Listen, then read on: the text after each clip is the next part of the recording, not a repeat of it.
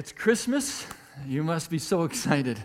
I mean, the lights, the music, the food, the gifts. Yes, the gifts. I love to receive and to give gifts.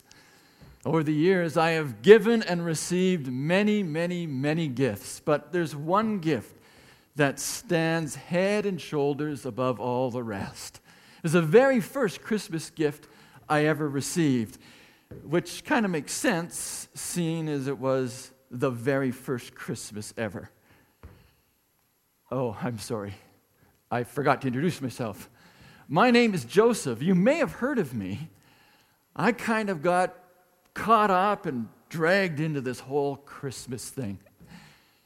And if you have a few moments, I'd like to share with you about that very first Christmas. I guess really it all began when I was a little boy.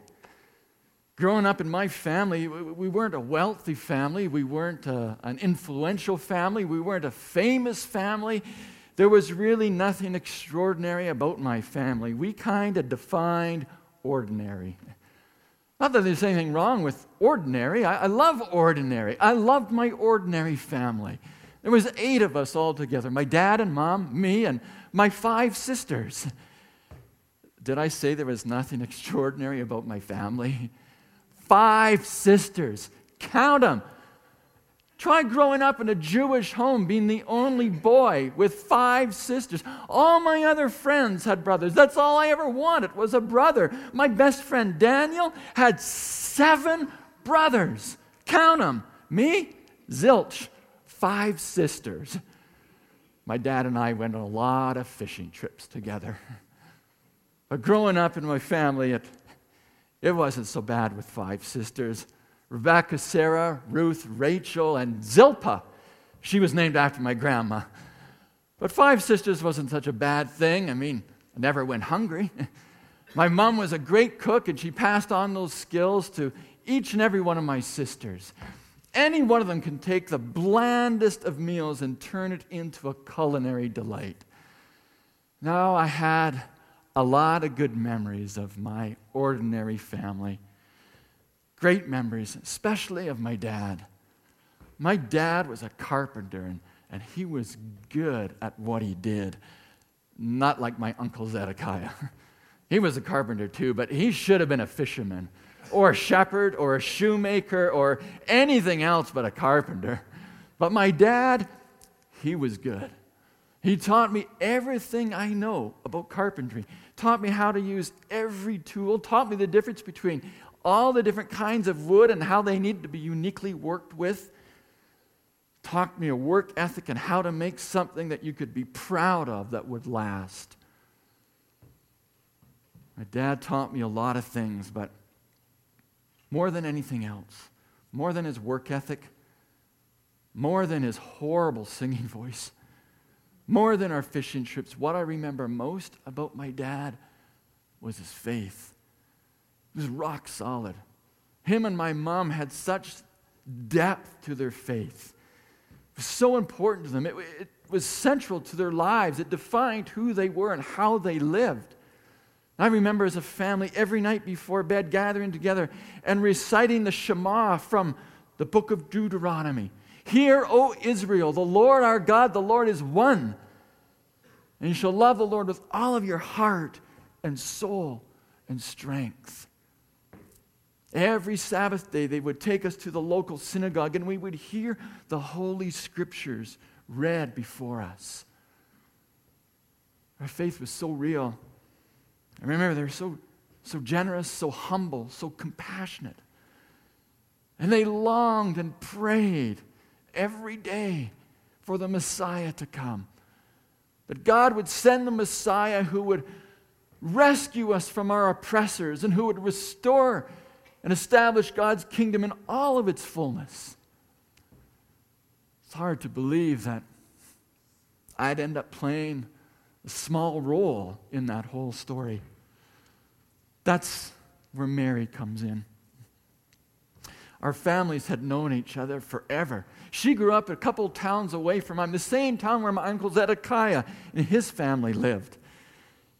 And in our culture, it was the bridegroom's parents' responsibility to prearrange the weddings for each one of their sons. Well, my parents got off lucky. They only had to prearrange one marriage. In our culture, it usually worked out pretty good, but that didn't stop me from doing a lot of praying. Oh God, please give my parents wisdom. Help them to choose a woman who I can not only live with, but one that I wouldn't be able to live without. Oh, and God, please, please make her cute. Well, the prearrangements were made unofficially. I was about 15 at the time, and she was 10. Over the next number of years, we really didn't see much of each other. Our towns were far apart, travel was hard, and there was just so much work to do every day just to keep our families afloat. But a couple times a year, we would see each other at a family celebration or at a town holiday.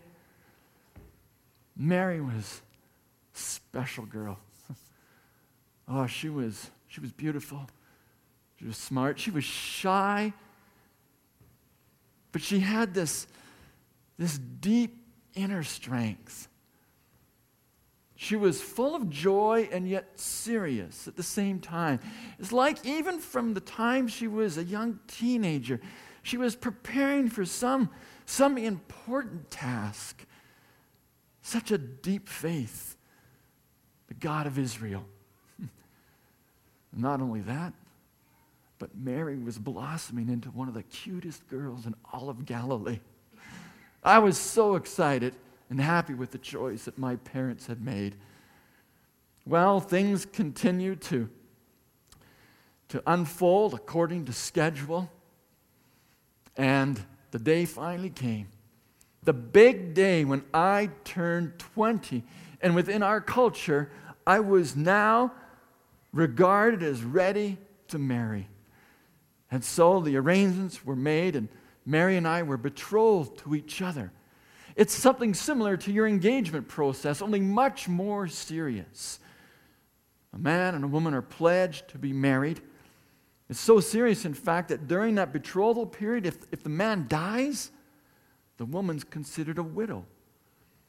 And yet, they can't sleep with each other yet. That's got to wait for the second part of the wedding, where they have the ceremony and the banquet. And so things are chugging along, and I'm so grateful for this great woman that God has given me, that my parents have been wise enough to choose. I'm waiting for that special day. Well, the special day turned out to be a lot different than I ever imagined. I still remember that day when Mary sat me down and dropped the bombshell that just blew up my life. She said that she was pregnant. Pregnant! Not by me, I'll have you know. All this time I thought she was this humble, gentle, pious country girl. All this time she's been sneaking around behind my back, sleeping with another man. And now she's carrying his child. Oh, I was so angry. How many times had they been together, I wondered. How many other men had Mary been with behind my back? Oh, I was so furious. God, how could you allow this to happen? Why didn't you give my parents wisdom to see through this deceptive woman's evil schemes? I could just hear the rumors now and all the gossip. I would be the laughing stock of the town. Hey, Joseph, heard Mary had a great time out on the town Saturday night. Joseph, you got a real keeper there. What a catch. I was humiliated. I was angry. I was frustrated. How could she do this? Did she care so little for me? She ruined our marriage before it even had a chance to begin. And not only that, but she put her very life at risk. The law of Moses is very clear that if a married man and a married woman commit adultery, that they are both to be put to death. Now, since the Romans had conquered and occupied our country, The sentence of death had been removed from my people. Few adulterers were killed.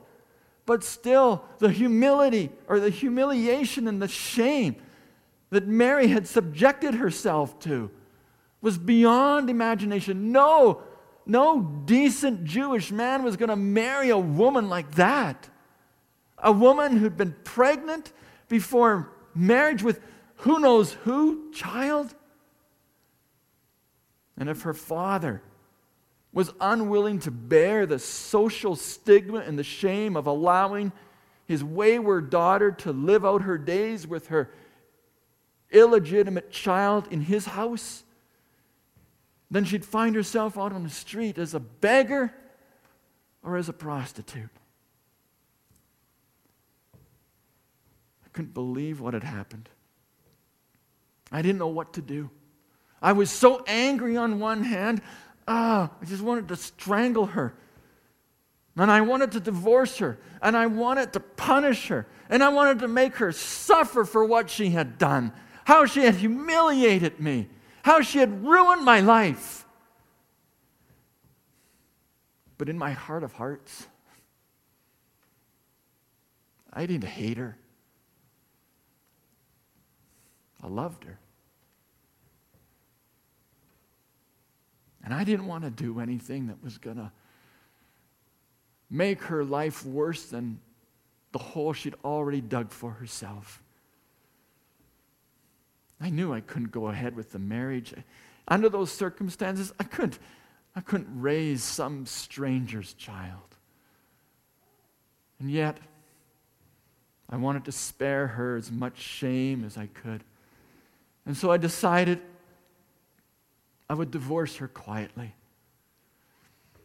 As I went to bed that night, I determined that first thing in the morning, I'd go to the lawyer, I'd have the divorce drawn up, I'd have it witnessed, I'd give it to Mary, quietly, without all the fanfare that others had done in the past. I would spare her as much humiliation as possible. And I would get on with rebuilding my broken life. Sleep didn't come easy that night. I tossed and turned for what seemed to be forever. Finally, out of sheer exhaustion, I drifted off to sleep. And in my dreams, I saw Mary's face. I saw the tears rolling down her cheeks as she pleaded with me. She had come up with this cockamamie story that it was the Holy Spirit who had placed this child within her womb, that it was all part of God's cosmic plan. And in my dream, I wanted to believe that what she was saying was true. I wanted to believe that I was part of some divine story unfolding. But it was just too impossible. I'm just a carpenter. I'm not the sharpest tool in the shed. But I'm not stupid. I know girls don't just get pregnant. And then, in my dream, Mary faded out of view, and there he appeared. And I knew right away that this was an angel. I was overcome with terror, and yet I felt incredible peace at the same time. It was the strangest feeling I'd ever experienced.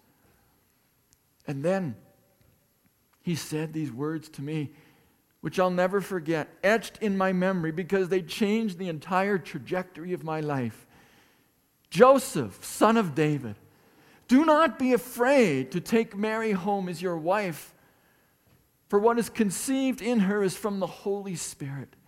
She will give birth to a son, and you are to name him Jesus, because he will save his people from their sins. And then he disappeared. And I woke up. Have you ever had one of those experiences? That something happens and you know you're never going to be the same again. That your life is going to go now in a totally different direction than you were anticipating, than you were planning.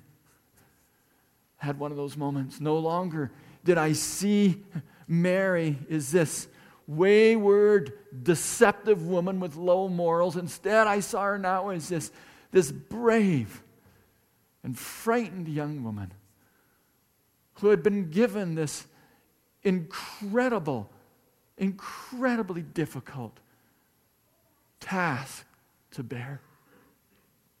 And so as I quickly got dressed, I had all these thoughts going through my mind. Is God really at work here?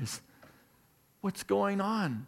What am I getting myself into? And the words from Isaiah sprang into my mind. Words I had heard in the synagogue as a kid growing up. And the virgin will conceive and give birth to a son, and he will be called Emmanuel. My heart started to race. Was God really drawing me in to his plan for his people and the Messiah? And with these thoughts just tumbling around in my head, I took off for the town where Mary lived. I went as fast as I could, and when I arrived, you should have seen the look on Mary's mom and dad's face. I don't think they ever expected to see me again. They're like, "What are you doing here?" And I was babbling like an idiot about angels and dreams and the Messiah and everything else. And Mary just wept. She said, "Joseph, I'm so glad that he spoke to you too." Well, we uncanceled the wedding. In fact, we moved it up as far as we could. And I knew that I couldn't sleep with her as she was carrying that holy child, but I thought if we were legally married, it would remove at least some of the stigma that she was experiencing. Mary was a trooper. She never complained. Never complained about the people whispering behind her back, about the awkward stares, about the judgmental glares. She just persevered on. And then the day came. News filtered to our town of Caesar's new census. So, the Romans had declared that every male was to travel to the designated spot to register for the census, which was really code for the new tax. The Romans, right, always looking for ways to increase their revenue streams. And so, as a descendant of David from the tribe of Judah, I was appointed to travel all the way from Nazareth in Galilee down to Bethlehem in Judea. A trip that would be difficult enough on my own, but would be incredibly difficult with a wife who was 9 months pregnant. And yet it was bittersweet. Even though the journey ahead would be difficult, it gave us a chance to get out of Nazareth with all the gossip and the stories, the awkward stares. Go to Bethlehem, where nobody knew us. Start over. And so we made preparations, headed off with others to Bethlehem, and it was tough slugging for Mary. We tried to keep up with the other travelers as much as we could, but by the middle of the day, they had left us far behind, and I was terrified. We were going to get attacked by robbers and have everything stolen, or worse. So even though it meant walking long into the evening every day, we'd make our way and join the other travelers who had set up camp, had all been eating and resting for hours, but at least there was safety in numbers. Next day, get up, do the same thing over again. What I was even more afraid of than the robbers was that as Mary and I were all alone, that she was going to go into labor and give birth to this child in the middle of nowhere. Finally, the day came when we could see Bethlehem in the distance, and of course, we were the last ones to make our way in at the very end of the day. Everything was full. It's one thing about Caesar's census that had been very good for the hospitality industry. And so I looked up above in the inn, and every guest room was taken. I looked below, nothing but a barn with stalls. And I prayed, oh God, I'm so sorry. This is no place for your son to be born. He deserves to be born in a palace, not in a barn. And then Mary cried out. The contractions started coming, and then the terror hit me. And I looked around, and I really didn't know what to do. And so I found the cleanest pile of straw that I could find. I cleaned that up and patted it down, and she cried out again, and she could no longer even stand. Fortunately, some of the women that were staying in the guest room had heard her cries, and they came down to help, which is a very good thing because I didn't have a clue what to do at that moment. Her cries came out, and then everything just kind of went crazy. And all I heard was, breathe deep, push, breathe deep, push, squeeze his hand, breathe deep, push, and then crying. But no longer Mary's cries, but the cries of the new baby. And Mary wrapped him in cloths to keep him warm. She put him to her breast and nursed him till he fell asleep. And there was no bed, there was no crib, there was nowhere to lay him. So I cleaned out a manger, a feeding trough as best as I could, and we laid the baby in there to sleep. And I just looked around shaking my head. What had just happened? And yet, as I took stock, the baby had safely arrived. Mary was exhausted, but she was okay. I took a deep breath and contemplated, drifting off to sleep when I heard it. Voices. Loud voices. Voices searching for someone. Where is he? Over there. Maybe he's over there in that barn. My muscles tensed. I didn't know what was going on. Who was this? And all of a sudden the door opened, and a group of the scruffiest, roughest characters you've ever seen poured in the door. I don't know what was going on. And they looked at me, and they looked at Mary, and they looked at the baby, and their eyes went wide, and they were running in every different direction. I couldn't make heads or sense what was going on. They were all talking at the same time. But finally, I began to piece things together. They were shepherds, which explained the smell. And they had been watching over their flocks nearby. They had just settled in for the evening around the campfire when suddenly an angel had appeared in the sky and declared to them the good news that God's favor was upon them, and had given them the sign that the Messiah was to be born that night. They were to go and make a search, and the sign was that they would find the baby wrapped in cloth, lying in a manger. No sooner had the angel gave them that, then the whole sky was filled with a whole multitude of angels singing, "Glory to God in the highest, and on earth peace to those on whom his favor rests." Well, the shepherds knelt before the baby. It's a strange sight to see grown men kneel before a child, and yet it seemed so appropriate.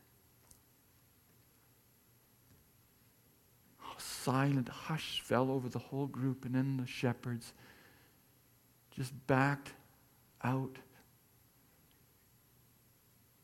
shut the door behind them.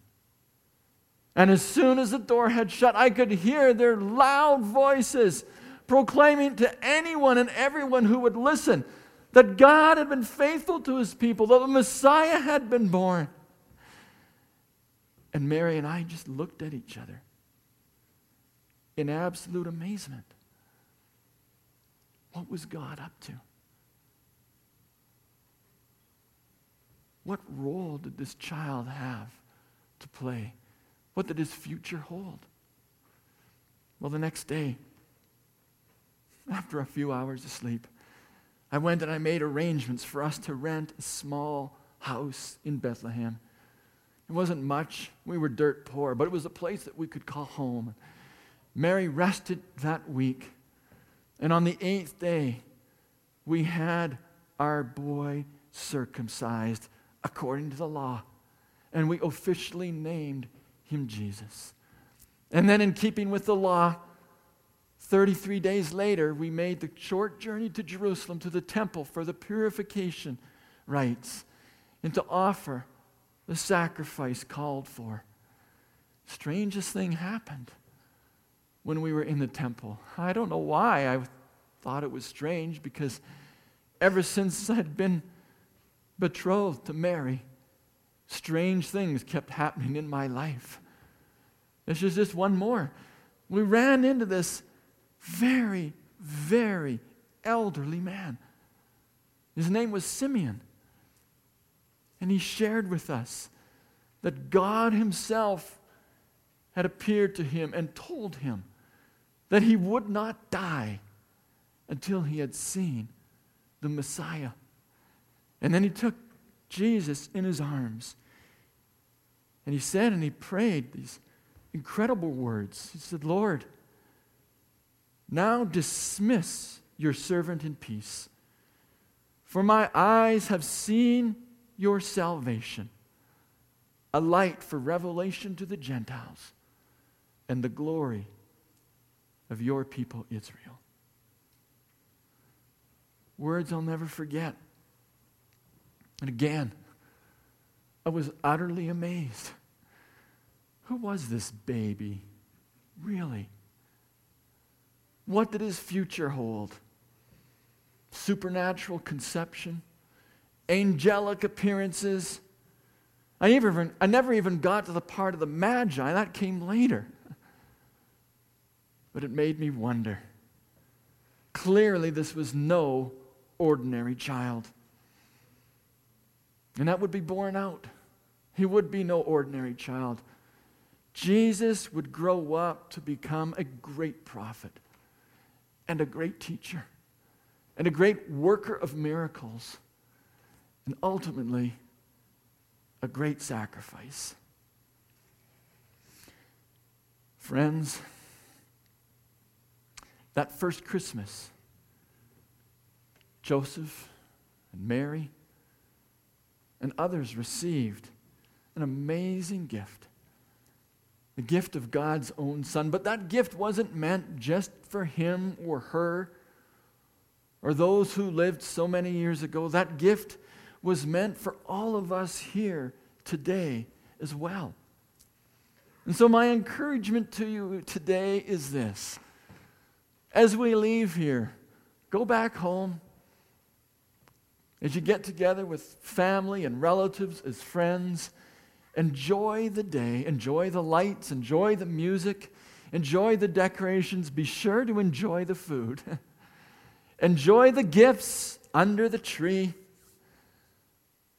But in the midst of all of that, make sure that you celebrate and give thanks for the greatest gift that any of us will ever receive. The gift of God's Son. The gift of God's love.